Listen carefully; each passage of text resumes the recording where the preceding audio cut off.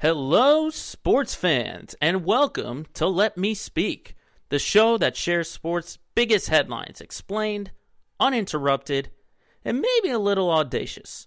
I'm Joe Braverman, and today's topics we'll be discussing are: after the franchise tag deadline passes, what to expect heading into NFL free agency next week, plus buying the hype on expectations in the second half of the NBA season. And who are the favorites ahead of NCAA Selection Sunday? It's episode 17 of Let Me Speak, and it starts right now.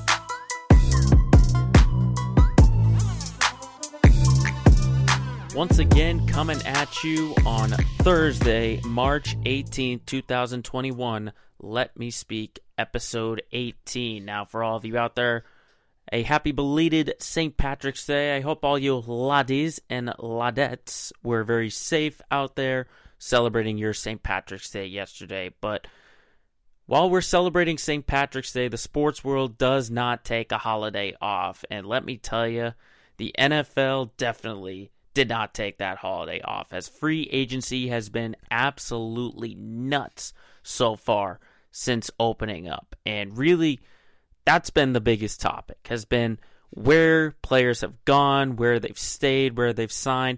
It's been insane. So let's just dive into, I want to talk about some of the teams that really, I would say so far, are the biggest winners and the biggest losers in the early parts of free agency. And obviously things could change. Things could change because it's only week one of free agency. It's only been a few days even. We haven't even gotten a week into it, but we've seen a ton of action. And just some notes from what I'm seeing in free agency, not a lot of wide receivers getting signed. And I think part of that has to do with the amount of shuffling that's going on in the quarterback situation for a number of teams. So I think receivers really want to know what the quarterback situation is going to be like for whatever team they're going to sign for before they sign. Because we still got some great receivers out there like Kenny Golladay, Juju Smith-Schuster, Will Fuller. They haven't signed yet. And that's just showing the craziness of all the quarterback movement that's going on. I mean, just a few minutes ago, Mitchell Trubisky is going to be the backup for the Bills. So that might draw some more guys like Emmanuel Sanders to go to Buffalo. But those are just some small notes. On to the teams that so far have won. Obviously, number one has to be the Patriots, and we'll get more into their moves into our Let's Get Local segment. But I think with the amount of money that they have, I'd say so far they've got like a B+ in their grades. But so far, I would say they're the best team who have made the best moves in free agency. Now to do a real deep dive, I think the second best team who have done it are the Super Bowl champs, the Tampa Bay Buccaneers. I think they've done a great job at really keeping their Super Bowl core together. You had a lot of veterans who came in, were established, but it's really been the key components. Like, obviously, you start with Tom Brady and restructuring his contract. I mean, that helps lower the salary cap for the next 2 years because he is signed through 2022. After that year, that's when he becomes a free agent. And I think him restructuring that really helps out with the salary cap. He's going to get paid a lot this year, but also he's helping out for next year. And in terms of the players that Tampa has re-signed, I think Gronkowski, Levante David, Shaq Barrett, Chris Godwin, all of them being retained is absolutely huge for this Tampa team. Because defensively, they really came out in that second half after their bye week. And Levante David, Shaq Barrett helped it out with that linebacking core. Him, JPP, Jason Pierre-Paul, if they can re-sign Ndamukong Suh or Vita Vea, or maybe even get an upgrade possibly in the draft or any upcoming free agents, would be absolutely huge. But defensively, I think getting David and Barrett back automatically thrusts them to the top of the NFC North. I think they were already the favorites after Drew Brees' retirement, but I think this just solidifies it right there. Obviously, the biggest loss would be losing Leonard Fournette because you had that two-headed monster at running back with him and Ronald Jones. But, I mean, if you could get a guy like James White, who we're hearing as a possible cheaper option for the Bucs, a well-established player in James White, that would be just as good an upgrade because what Leonard Fournette was doing, James White has been doing with Tom Brady in all the years he's been in New England. And that'd be a much cheaper option than retaining Leonard Fournette. So that would be absolutely huge for Tampa Bay if they can pick up James White, if we're hearing the rumors. Or maybe they can hold on to him. But I mean, you got Aaron Stinney who re-signed it on the O-line. Ryan Suckup, keep an eye on that. Every good team needs a kicker. Ryan Suckup is absolutely huge for that. And then obviously the third linebacker, Kevin Minter. I would say out of those moves right there, the second best team to have made upgrades and the second biggest winner so far in free agency has been the champs, the Tampa Bay Buccaneers. Now, in terms of the team that they beat, the Kansas City Chiefs, I would say they made two really good upgrades on the offensive line. I mean, obviously, you get the best offensive lineman out there on the market in Joe Thuney. So you have to spend a little bit. I think it's worth it for the struggles that Kansas City went through in that Super Bowl. It really showed how much the offensive line struggled. And then not only that, but getting Kyle Long out of retirement to play that guard. I mean, you're replacing Eric Fisher, who tore his Achilles, and Mitchell Schwartz, who had his season cut short due to back surgery.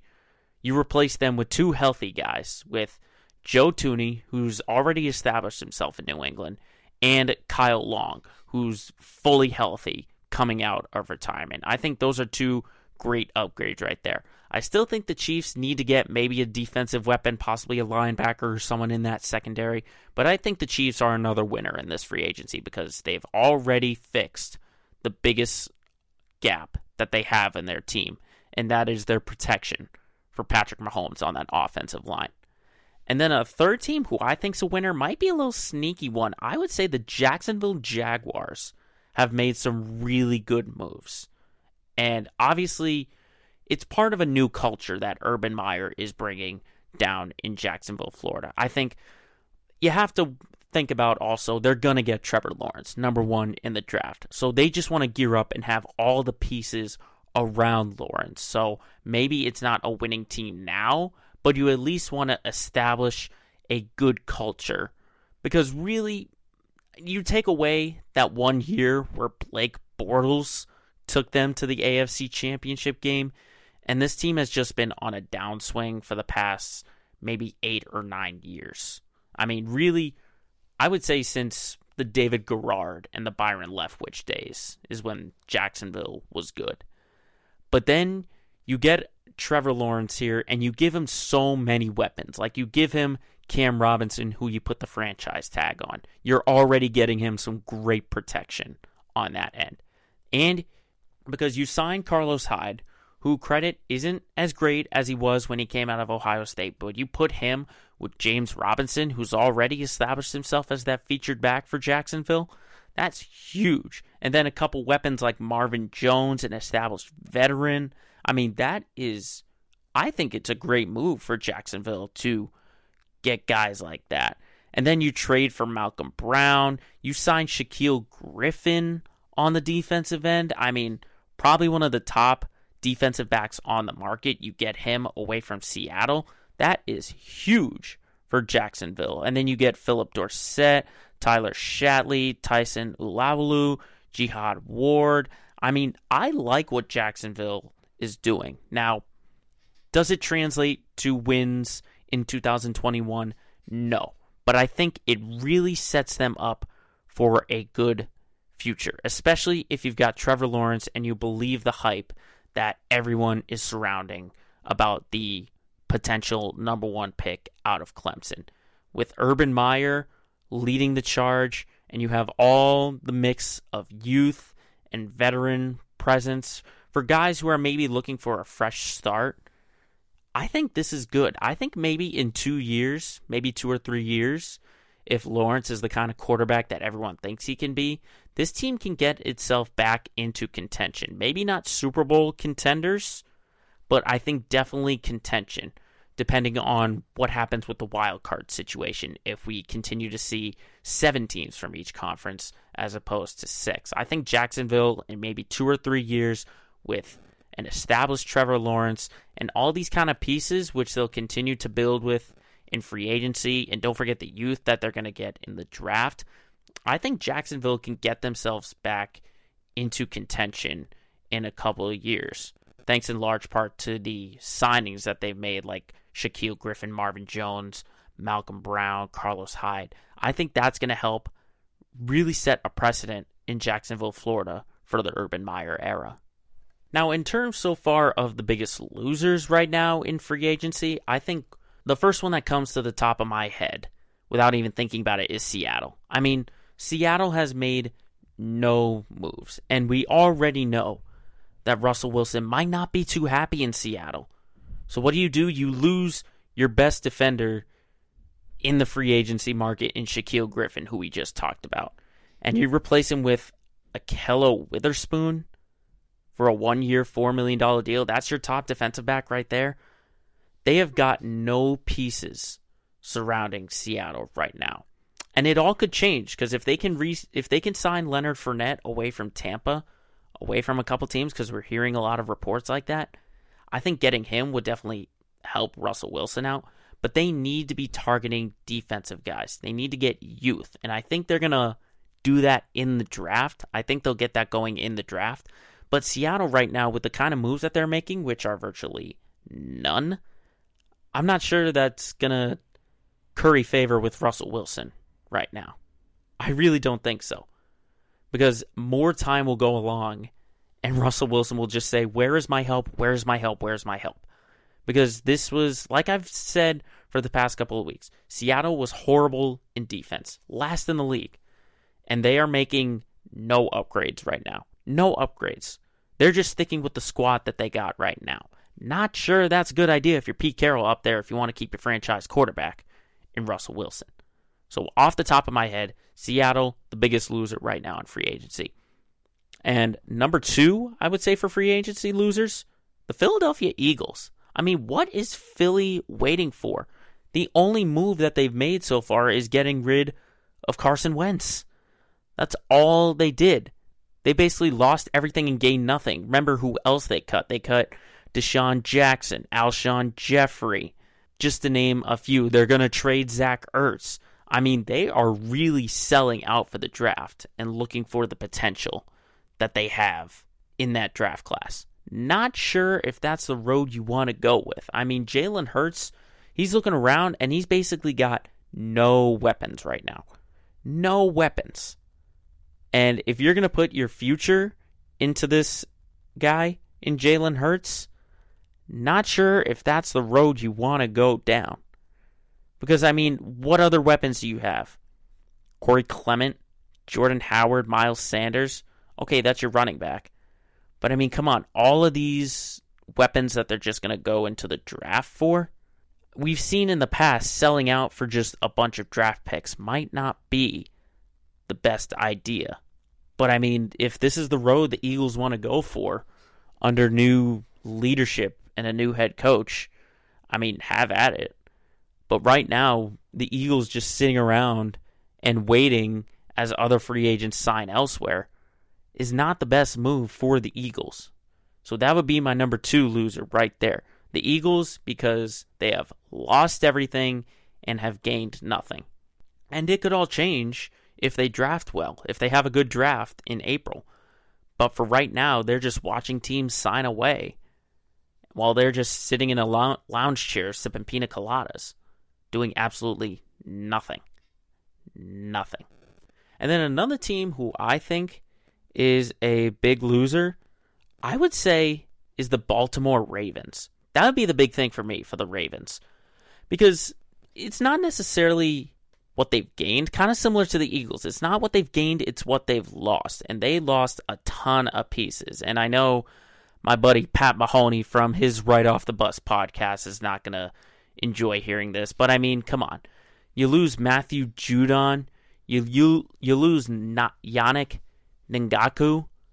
You lose Mark Ingram. They're all gone. Okay, those were three very important pieces. I think the biggest one, obviously, losing Judon, is ginormous. Because, yeah, you get Pernell McPhee and Derek Wolfe and Tyus Bowser back. But who else is there? I mean, I think the problem for the Ravens is that Lamar Jackson needs some better receivers. But, I mean, Judon was your best defender for the past year or two, I would say. For the past year or two. And to see all of them go away while you're just keeping your old squad, I mean, you got to look for an upgrade. You really should be looking for an upgrade. So again, sorry, Pat Mahoney. Everyone should go still listen to Right Off the Bus. I mean, they just had a tremendous interview with former Ravens fullback Pat Ricard. But I mean, the Ravens, Pat, your team is going to have to make some upgrades rather than just seeing all your guys go.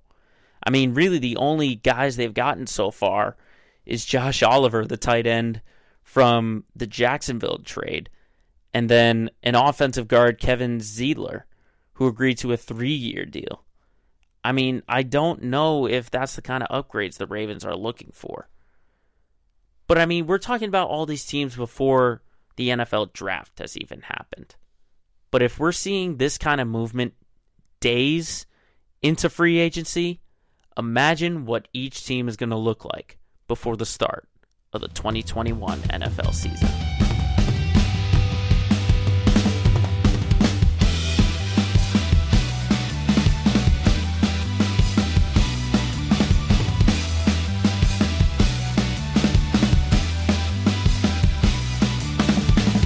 Now, obviously, when we're talking the middle of March and around this time on St. Patrick's Day, you can't go through a sports day without talking about March Madness, because it is on this day today that March Madness for the NCAA men's basketball tournament does get underway with a couple of play-in games. We got Norfolk State and Appalachian State, Wichita State and Drake, Mount St. Mary's and Texas Southern, and Michigan State and UCLA with some play-in games. And then the madness gets underway with the tournament of 64.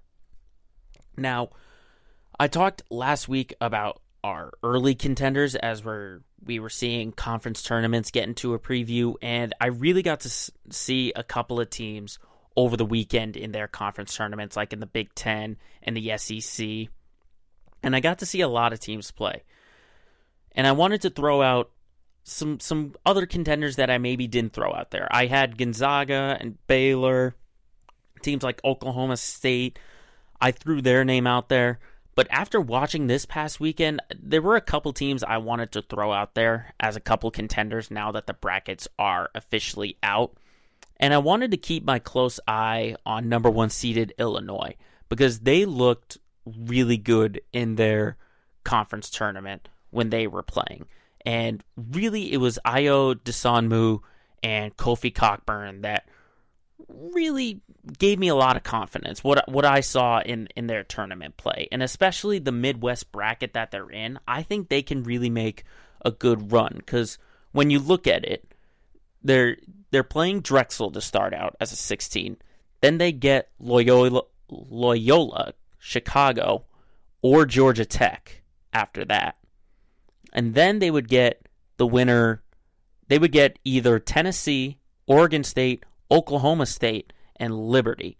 And that's where the test would really kick off for the Illini. And I think that would be their toughest test. But I see, I did talk about Oklahoma State. They can make a run. But also Illinois, if they could get past Oklahoma State in that game, if the Cowboys can get that far, then I think they can maybe make a run all the way to possibly the Final Four, because the second half of that bracket, I think they can beat Houston. I think they can beat West Virginia. I think they can even beat teams like Syracuse, who could make a Cinderella run. That would be the biggest thing for me, is Illinois. They could be sneaky favorites. And another sneaky favorite that I didn't talk about, last week. I'm looking at right now. I saw Iowa play a little bit. They could make a deep run. I'm not going to get full confidence in that, but obviously it's going to be with the help of Luke Garza. I think the 4-year senior, he's getting his number retired by Iowa, and for good reason. He's a big guy who can dominate down low, and he can shoot from the outside. So he's going to carry this Hawkeye team to make any kind of run. Obviously, it's not going to get easy because they'd have to play either Oregon or VCU, and if they can survive that, they'd have to get to Kansas. I think Kansas, they might not be a great team, but I think they can really give them a test. But just watch out for Iowa. I think Iowa is a top team, one of those 1 or 2 or 3 seeds that could really make a deep run, and a team I would put total confidence in, all because of Luke Garza, because the way he plays, he's a born leader, and he's a shot maker. He's just the number one option for that Iowa team, and if they're going to make a run, it's going to be because of Luke Garza wearing number 55 in that black and gold.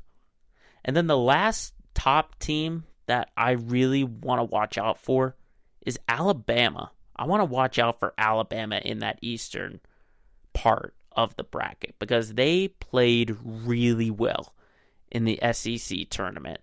How far they got and the kind of games that they were playing, I really like what they're doing.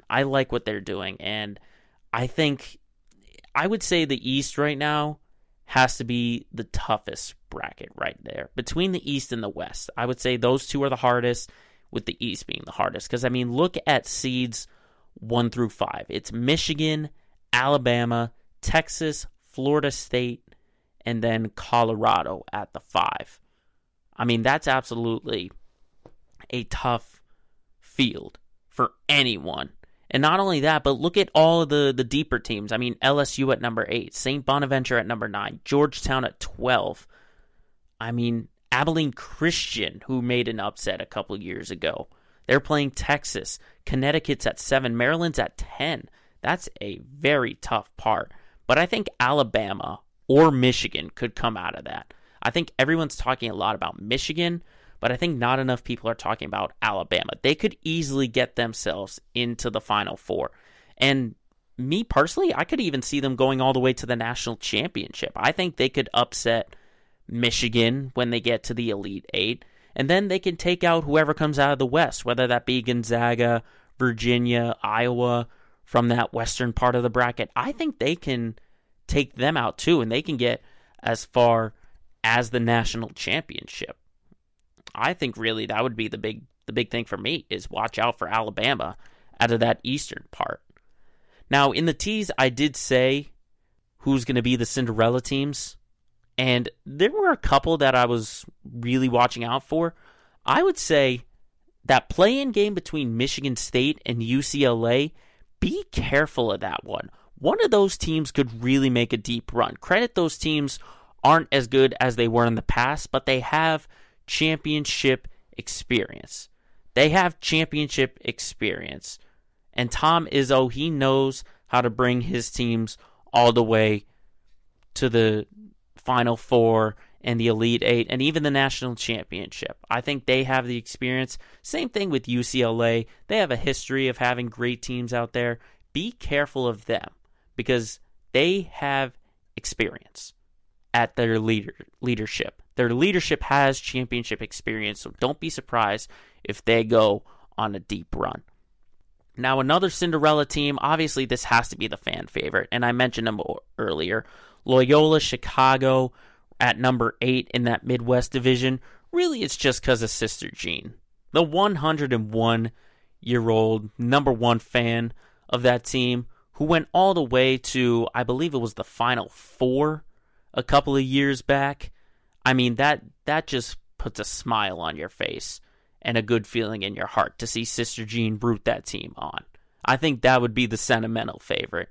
I don't know if they're going to go as far, because if they can get past Georgia Tech, then they'd have to play Illinois.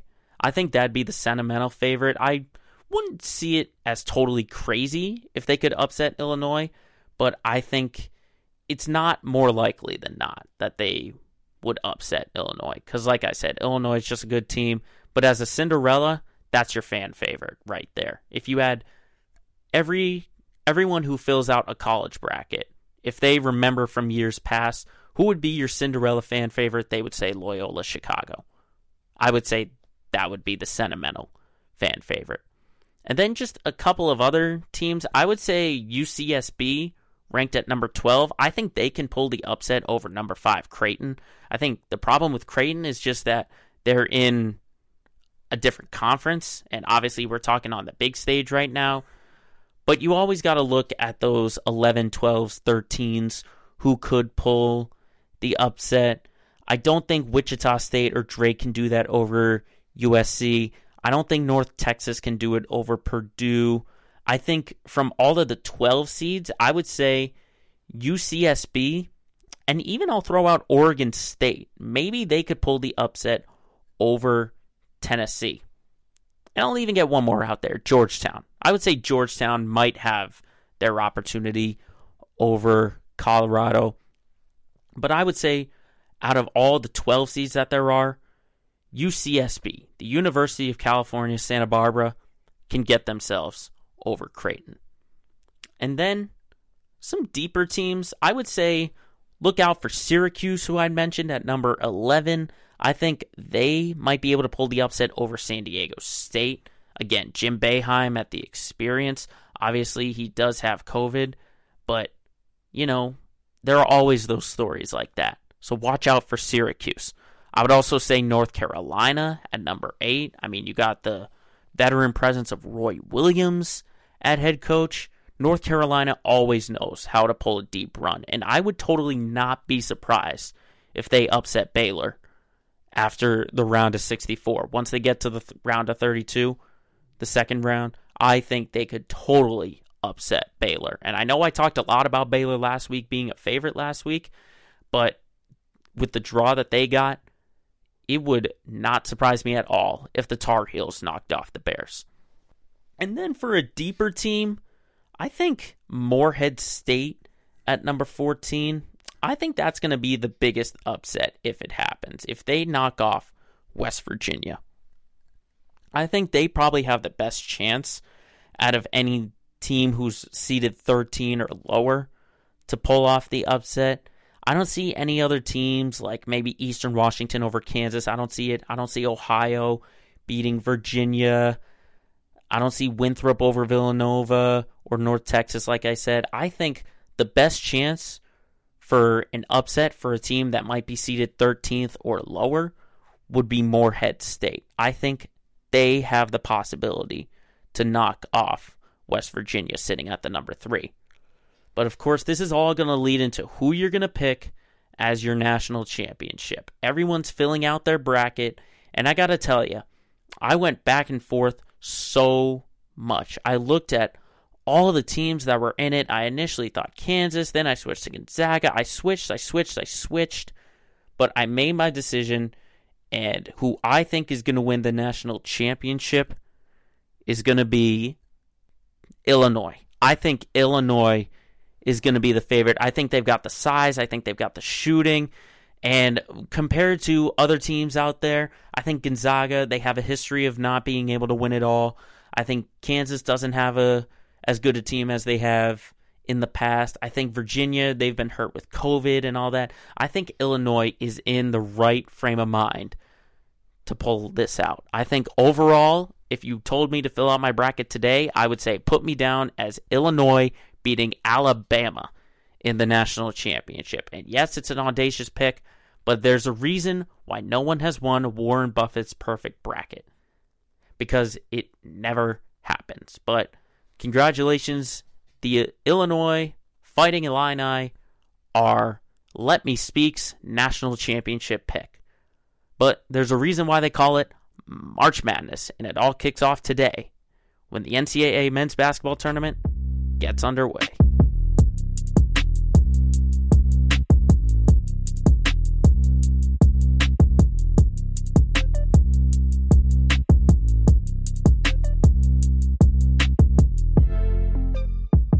Up Up next is something we haven't really touched on in a couple of weeks, at least on a deep, in our first 3 topic segment, and that's the NHL.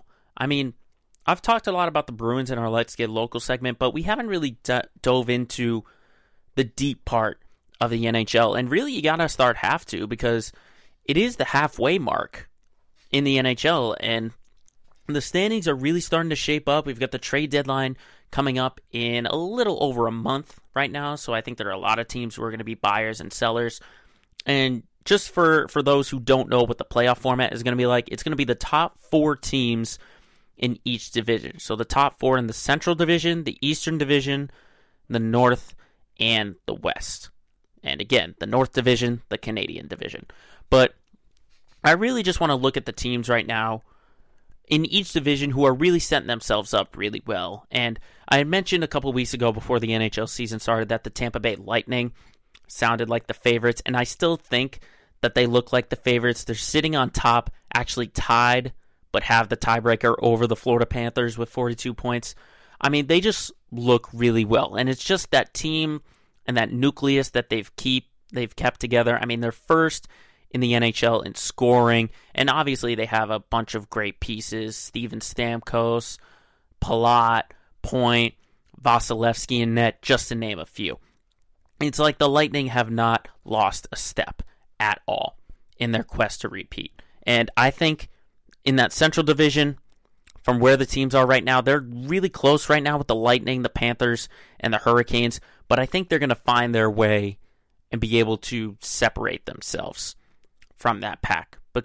Because I mean, how about the Florida Panthers? Did anyone expect this coming? Me personally, I did not. To see them, as of right now, winners of 4 straight and get themselves tied with the Lightning at 42 points. And really, you can all thank Alexander Barkov and Jonathan Huberdeau. I mean, they're tied with each other in the NHL in points at 34. The reason I'm not as hopeful on them is just defensively they've got to get a little bit better. They're second in the league in the NHL in scoring, but they're 13th right now in goals allowed. I think that just has to get cleaned up a little bit, and I think they can do it. I think the Panthers, they have some pieces. They have a bunch of pieces along with Barkov and Huberdeau that can really help out. Because, I mean, look who else they got. They got Noel Acciari. They have Henrik Borgstrom. They have a ton of pieces. I mean, Ryan Lomborg, Patrick Hornquist, just to name a few. And then, of course, in net, you've got Sergei Bobrovsky. I mean, you can't go wrong with him in net, the 32-year-old from the USSR. I mean, this Panthers team, again, defensively, they're going to have to clean up a few things to really take that leap over the Tampa Bay Lightning. But that's what I see right now in the Central. The Lightning and the Panthers are my 2 favorites out of there. Now, in the Eastern Division, again, another tight race. You have the Capitals and the Islanders both at 42 points, then the Penguins at 37, and the Bruins at 34.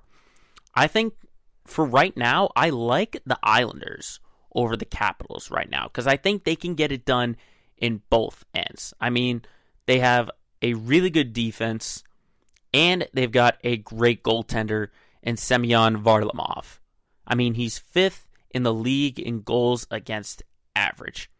And the way they get it done on both ends, just watching them play when I've got to see them a few times, they totally know how to take control and take the pace. They know how to control the pace.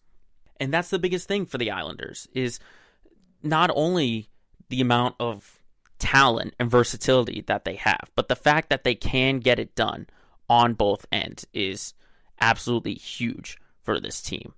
I mean, the one thing that I would say for the Islanders, though, is that they are losing Anders Lee.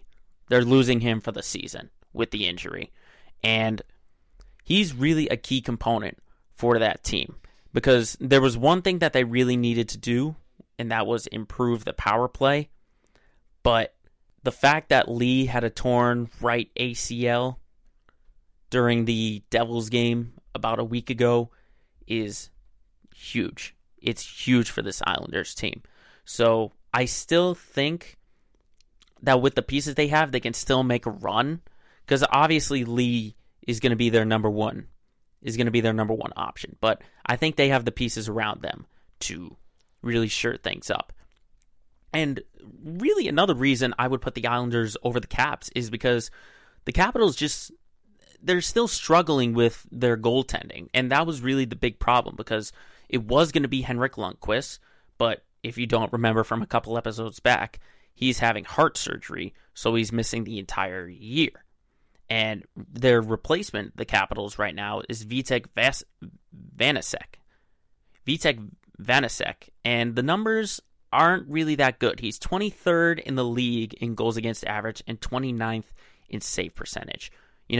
Expect the Capitals to really be active during the trade deadline in the trade market because that's really the only upgrade that the Capitals need is just to get a solidified goaltender because their plans took a hard right turn and expect for them to try and make an upgrade in net heading into the trade deadline.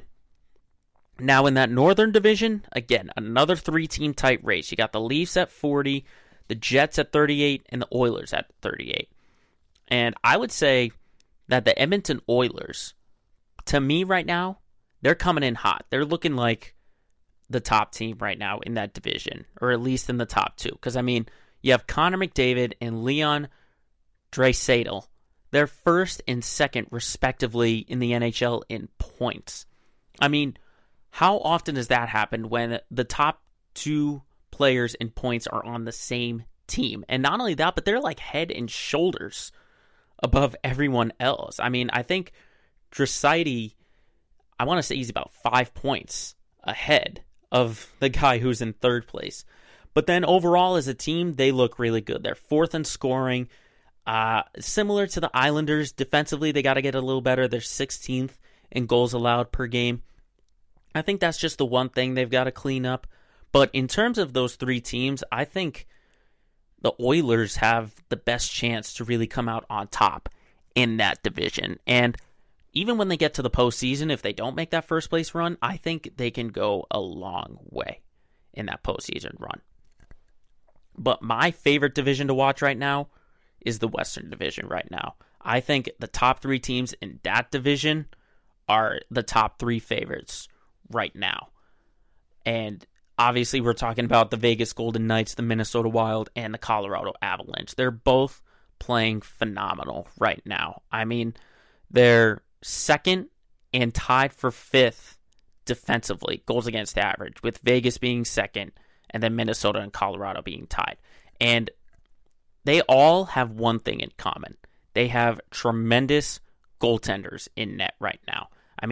Philip Grubauer for Colorado, Marc-Andre Fleury for Vegas, and Kaapo Kähkönen for Minnesota. First, second, and fourth in goals against average. First, second, and fourth. This is probably the most fun division to watch. And that's what I was saying, is that you've got a division that just is stacked with talent. Look at the St. Louis Blues, who are in fourth place. The Los Angeles Kings, who are in fifth. Those are two well-accredited teams. And they're in fourth and fifth, on basically hanging on a fringe of that playoff window. And to see what the Knights and the Wild and the Avalanche have done, the Knights have won 4 straight, the Wild have won 5 straight, and the Avalanche have won 4 straight. Okay? They're just taking advantage of the Blues, who have lost 5 straight right now. So that is such a tight division. There's so much shuffling in there. Those are the 4 teams. I think one of them, at least one of them, is going to come out and make their way into the Stanley Cup. I think one of those 4 teams, the Knights, the Wild, the Avalanche, the Blues, they're going to find themselves in the Stanley Cup final. I think one of them 4 is going to get themselves contending for that cup. But we're only talking at the halfway mark. There is still plenty of action left to be played during the rest of the NHL season.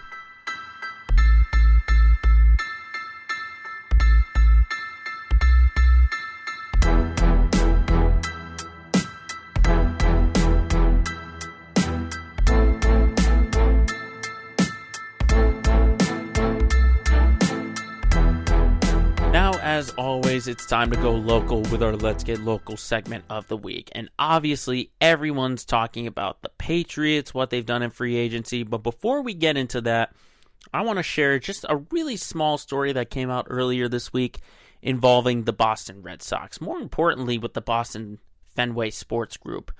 The fact that they have a new owner by the name of LeBron James. I mean, I scratched my head so much at that decision because honestly, like, if you were raised in Massachusetts and you grew up here, you were grown to dislike LeBron James because he has given you so many heartbreaks. And really, from the early Cleveland days, that Boston team with the big three of KG, Pierce, and Allen basically knocked him out of Cleveland and into Miami. And we were the one team, the Celtics that being, in those mid-2000s, late 2000s, that could really beat him on a nightly basis. So I guess we have to start rooting for LeBron James because he's a part owner of the Red Sox. So a win for the Red Sox is a win for LeBron. It just doesn't feel right. But that's beside the point. Let's talk about what the Patriots have done in the free agency. Like I said in our first topic, they have been the big winners so far. And I really do think that they are, considering the moves that they have made. Obviously, the big one started with re-signing Cam Newton. And I think that's a big one, I would say, because it kind of feels like sort of a plan A or a plan 1A, 1B, stuff like that. Because really, when you think about it with Cam Newton, is that you have to remember the situation that he was put in.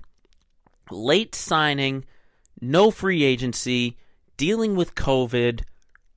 You know, he had COVID himself, so maybe Bill Belichick's just kind of thinking about, you know, what is Cam going to be like when he's got a full offseason? Because it was a very short offseason for him, and obviously he's dealt with injuries. Like I said, he dealt with COVID, so Bill Belichick, he might not be ready to see a rookie like Mac Jones or Trey Lance start for them. You know, they might want to go with the veteran, the guy that they know who's been in the system for about a year, and that's Cam Newton. And we've seen a history of Bill Belichick drafting young guys and not giving them the keys right away. Obviously, it's because Tom Brady has been the star.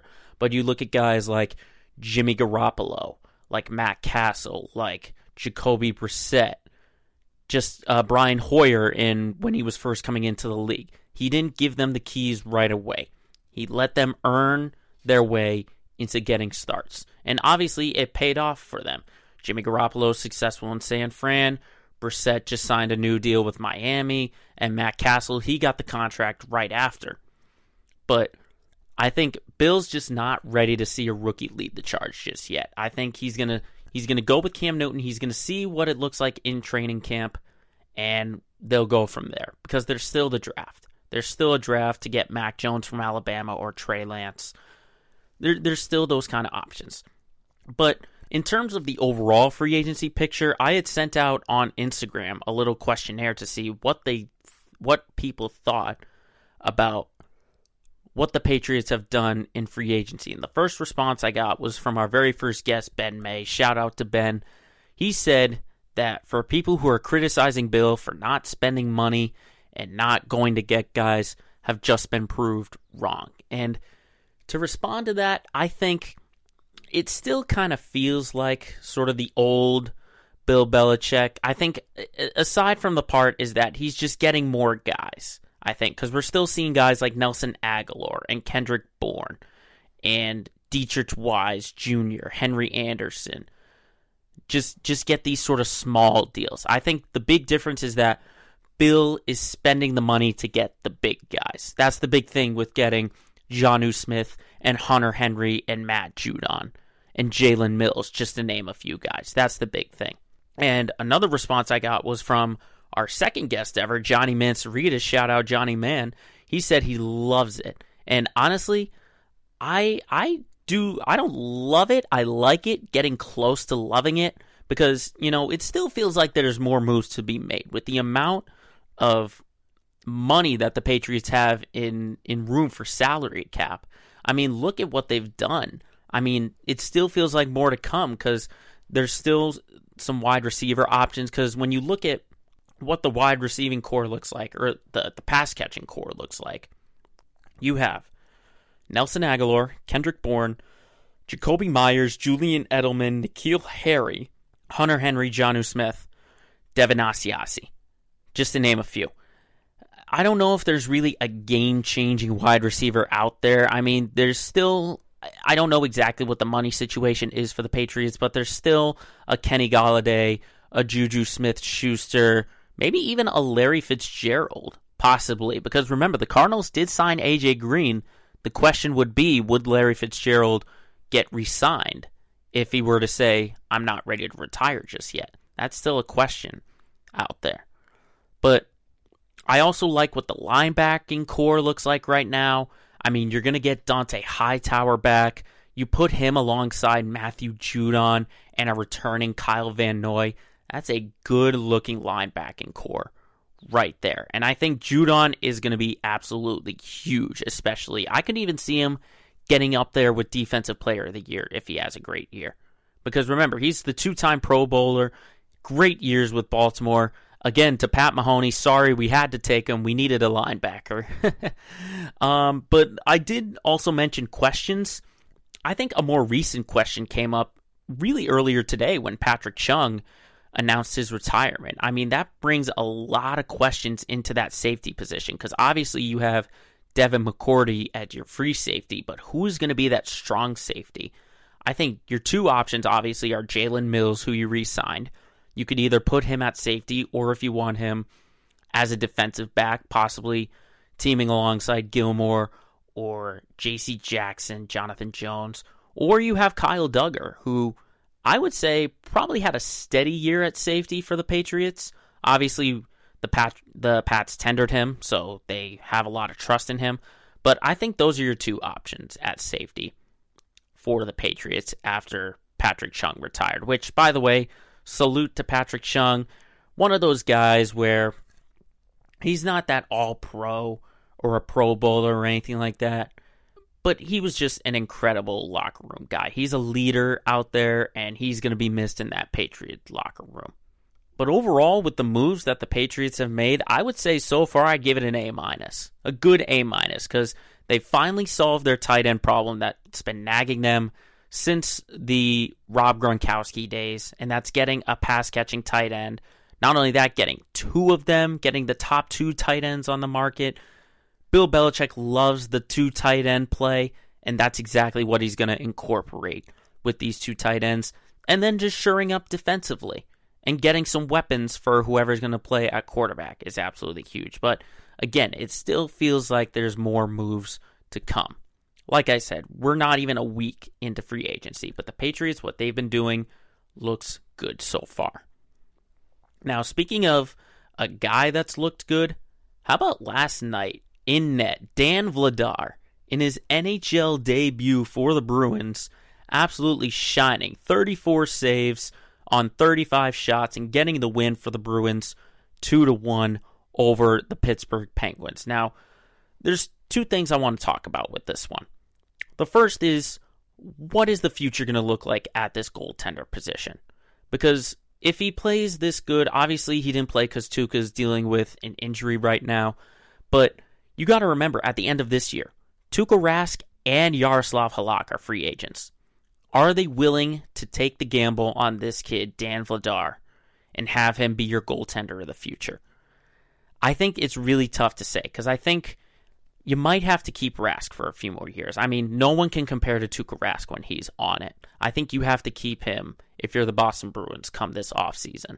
You have to keep him alive and on your team. But I think if you can groom a backup, because, I mean, let's face it, Halak, he's not a spry 25-year-old goalkeeper. He's not. Okay, he's in his 40s.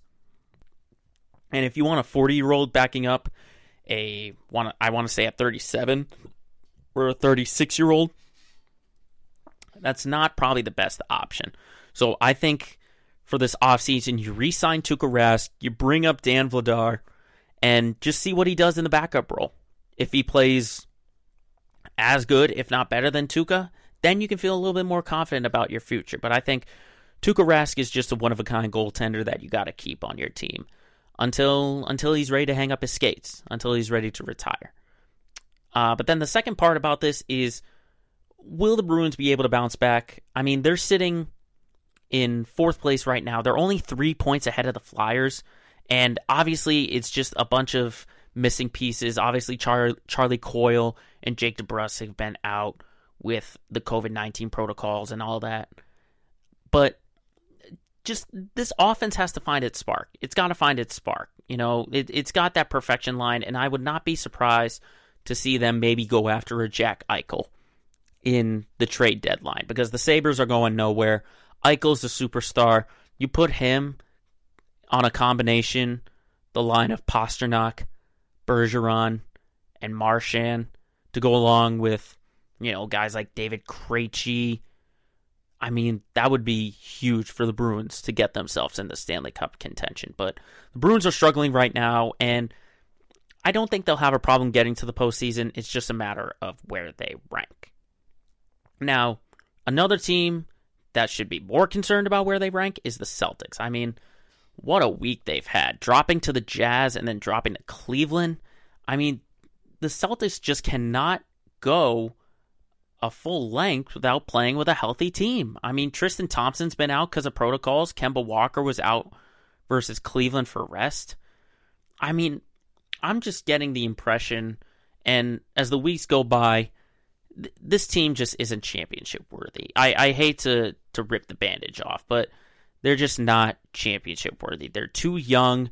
They don't have the right pieces surrounding Jaylen Brown and Jason Tatum. In terms of the bench, I think Thompson, Tice, Pritchard, Smart, and Kemba are probably the best options around them. But they need experienced guys. And, you might want to save that trade exception from the Gordon Hayward trade on free agency, because I think you can spend it on free agency and not give up any of your core. I mean, they've got a ton of youth, but that's the problem right now, is that they have youth. They need experience if they want to go to a championship contending team, because they're not up there with the Nets. They're not up there with the 76ers. They're not up there with the Bucks.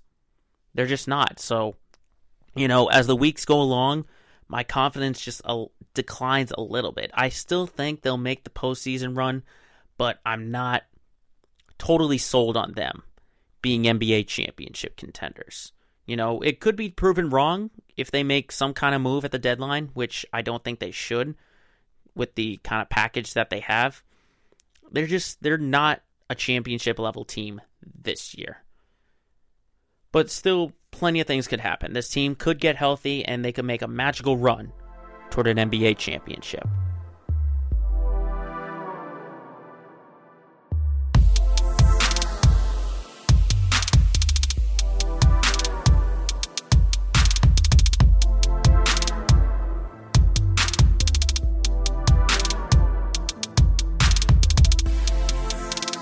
Finally, we wrap up our show with my favorite segment, our LOL moment of the week. And obviously, this one has been talked about in the NBA world for a couple of days, and it's not so much the action as it's more of the action plus the reasoning behind it.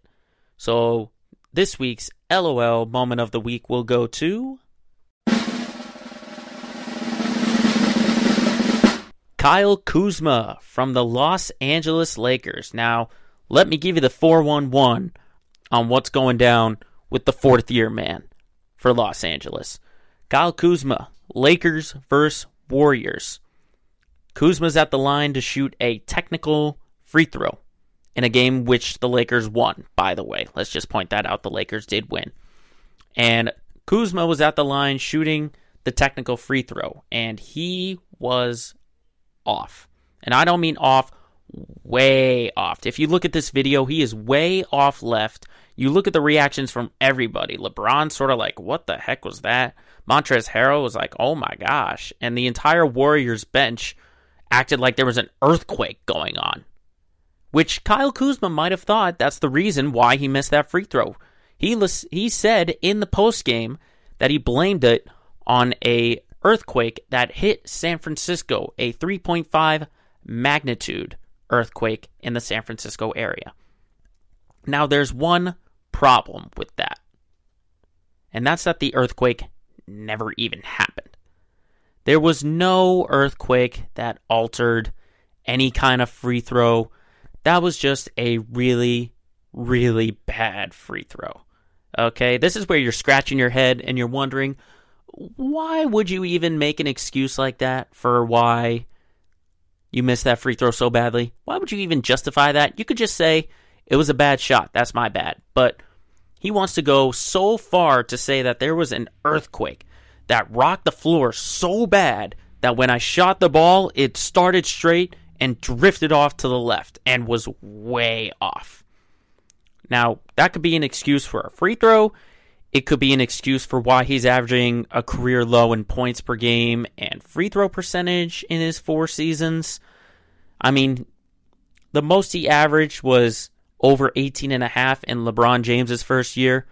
And now that he's got a ring under his belt, in his 39 games played so far, he's only averaging 12 points a game. And he's gone from being about a 74 to 75% free throw shooter to a 63% free throw shooter. I mean, are there earthquakes going on in Los Angeles all the time? Are there earthquakes out in Utah, in Phoenix, in the other side of Los Angeles? Because you're missing free throws against the Clippers and the Jazz and the Suns, who are right now jumping ahead of you with the stretch of games that they've been playing so far? I don't think so, Kyle Kuzma. I think that's also why he's sitting on the bench and why we're seeing guys like Talen Horton-Tucker start to get some playing minutes. Why we're seeing Wesley Matthews get into the game. I mean, remember when Kyle Kuzma was the subject of so many trade rumors saying, oh, he's totally going to make the team better. He shouldn't be on this team. Now people are justified because he's not hitting free throws. Or maybe guys are saying, he's so important to this team. He needs to stay on the Lakers. And if he's missing free throws, not sure if he's that important. Now, credit, the Lakers did win this game. It wasn't like they lost by 1 and Kuzma was the reason that they lost. No, they easily beat the Golden State Warriors. So that's why we can laugh at this. But Kyle Kuzma, you might want to get back to the gym and start practicing some free throws. Obviously, I need to do that because I'm just speaking as someone who... You're talking to someone who could only get on the CYO team in high school and the Northborough, Massachusetts B travel team for basketball. So I don't think I'm the right one to criticize you for missing a free throw. But I'll just say it like this. Kyle Kuzma, it's a good thing your Lakers team is winning. Because if you had missed that free throw, I got a feeling that LeBron James would be sending you to the 12th spot in that rotation. But you can continue to come off the bench and be this week's LOL Moment of the Week.